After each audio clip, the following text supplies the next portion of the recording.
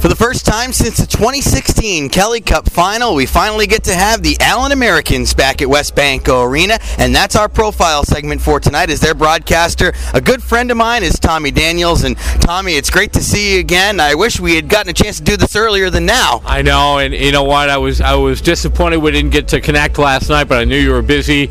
But it's always great seeing you, and boy, this building looks phenomenal.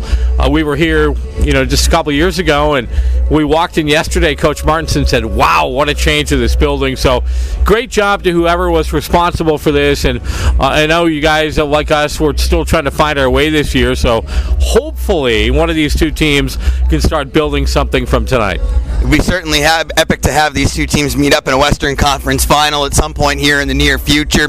Let's look at Allen this season. This is very different from what we're seeing with not only the Allen Americans, but with a Steve Martinson coach team, a guy who's only missed the playoffs once in his career as a head coach. What have you seen has been some of the struggles for this Allen team off the bat this season? Well, a lot of guys in and out of the lineup for one. 7 concussions this year. Well, I've never seen that in my 10 years with Allen. But, I think the one thing is, and Marty always says this too, hey, look, you can't cry. Nobody's going to cry for you. You got to play with the players you have.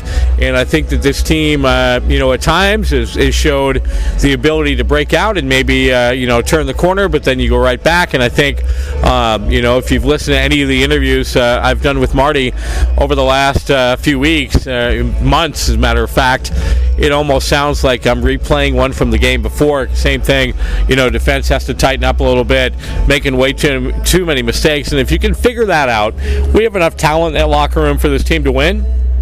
And hopefully, it doesn't result in more changes, because we've already made a lot this year as is, dealing with a new affiliation this year in Minnesota, a few guys down from there. So I think it's just kind of almost like getting acquainted. Gone are names like Costello and Hansen and Gary Steffes, and Zabatel's here, but he's injured, hasn't played since opening weekend. So a different Allen team coming in here tonight than people will remember from the 2016 Kelly Cup Finals. Some people take winning for granted, and maybe it's a little bit easier at the higher level because you can keep pieces year after year. But here in the ECHL, you have things like the veteran rule that can really kind of limit the amount of players that you can bring back year after year. You won 4 straight championships, 2 in the Central Hockey League, 2 in the ECHL. How hard is it to keep those pieces together year after year? You know what? Amazingly enough, that Martinson was able to keep a lot of those key pieces together. And remember, we didn't have Costello or Steffes or a couple other names in the Central Hockey League. Chad Costello didn't come on board until the first Kelly Cup Final against the South Carolina Stingrays, but he's always had good talent and good veteran leadership in the locker room, and I think that was a lot to do with our success in the 2 President's Cup championships as well as the Kelly Cup Finals. Different team this year. If you notice, we're led by 2 rookies, Alex Breton and also Braylon Schmier. So a bit of a different Steve Martinson type team than we're used to seeing, but I think the one thing that stands true is he's going to build a team around offense. And if we can get it going here, and he's got some really good offensive players, Mikowski, Chouinard, good young players like Schmier up front, Zabatel will be back if we make it to the playoffs, but that's an if right now. I mean, nothing's guaranteed. When you're looking up at 26 other teams in the league, or 27, it's a little bit out of character for Allen American fans. They're not used to that. They're not dealing well with a team that's under 500. And if you look at it, let's be realistic here, DJ. We played 26 games. We've lost 20 of them. 6-18, 0-2. Even though we got points in the 2 losses and in the extra time, it all results in you lost the game. So we've lost 20 out of 26. As Marty says, unacceptable. So you better get it figured out quickly, because we're already a third of the way, through the season. A little bit more than that, actually. And, right now, if the playoffs started today, you're not in.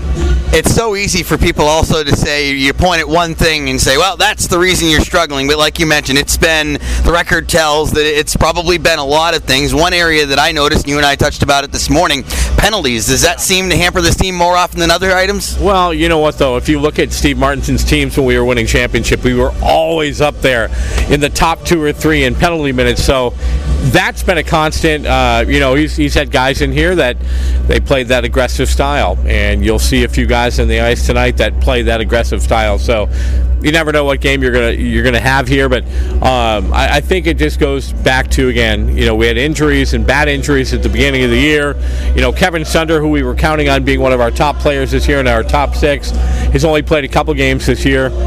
Chad Butcher, who we were counting on being our top line right wing forward, ended up quitting and going back to school. So, like I said, nobody, cry me a river, right? Nobody's crying for the Allen Americans. They've had a lot of success in their 10-year history, but if you're looking for answers on why this team is not, up in the top 8 or in the top 10 in the ECHL, it's because we've had a lot of guys out of the lineup, and he's brought a lot of new faces in, and hopefully, eventually we're going to get this complete lineup together, and we'll see what happens. You mentioned earlier the affiliation, new this year. You were with San Jose for a few years, now Minnesota. What's been the impact of that? Well, I think it's, anytime you look at affiliations, they can help you, they can hurt you. Obviously, if you got a player going well, he's always at risk for going up, right? You get a couple guys at the beginning of the year that you hope are going to come in and make your lineup better. Doesn't always work that way. And, one of the guys who was here early in the year, Pavel Janice, was moved out of here. So, I think it can help you, it can hurt you. Obviously, sometimes it's great to get that player down at a time when you really need, some of that American Hockey League experience. But as we saw early in the year, Braylon Schmier gets off to a great start. All of a sudden, he's up in the American Hockey League, and you lose him, and things were different after that. We got off to a good start to start the year, but since that time, it's been rough sledding, I guess, perfectly. Is we're in this part of the world where there's a lot of skiing and hills and mountains, and we've been sliding down that hill a lot this year. Well, one thing's for sure, you're going to see plenty of emotion between these two teams on the ice tonight. I can't wait to watch it. I wish we got to play more than one, but Tommy, I really appreciate a few minutes of your time. It's always good to see you, my friend. Always great hanging with America's favorite DJ. Tommy Daniels, the voice of the Allen Americans, our guest on the Wheeling Office Supply and Mission Report. Out-of-town scores and third period action next to the Oilers Broadcast Network.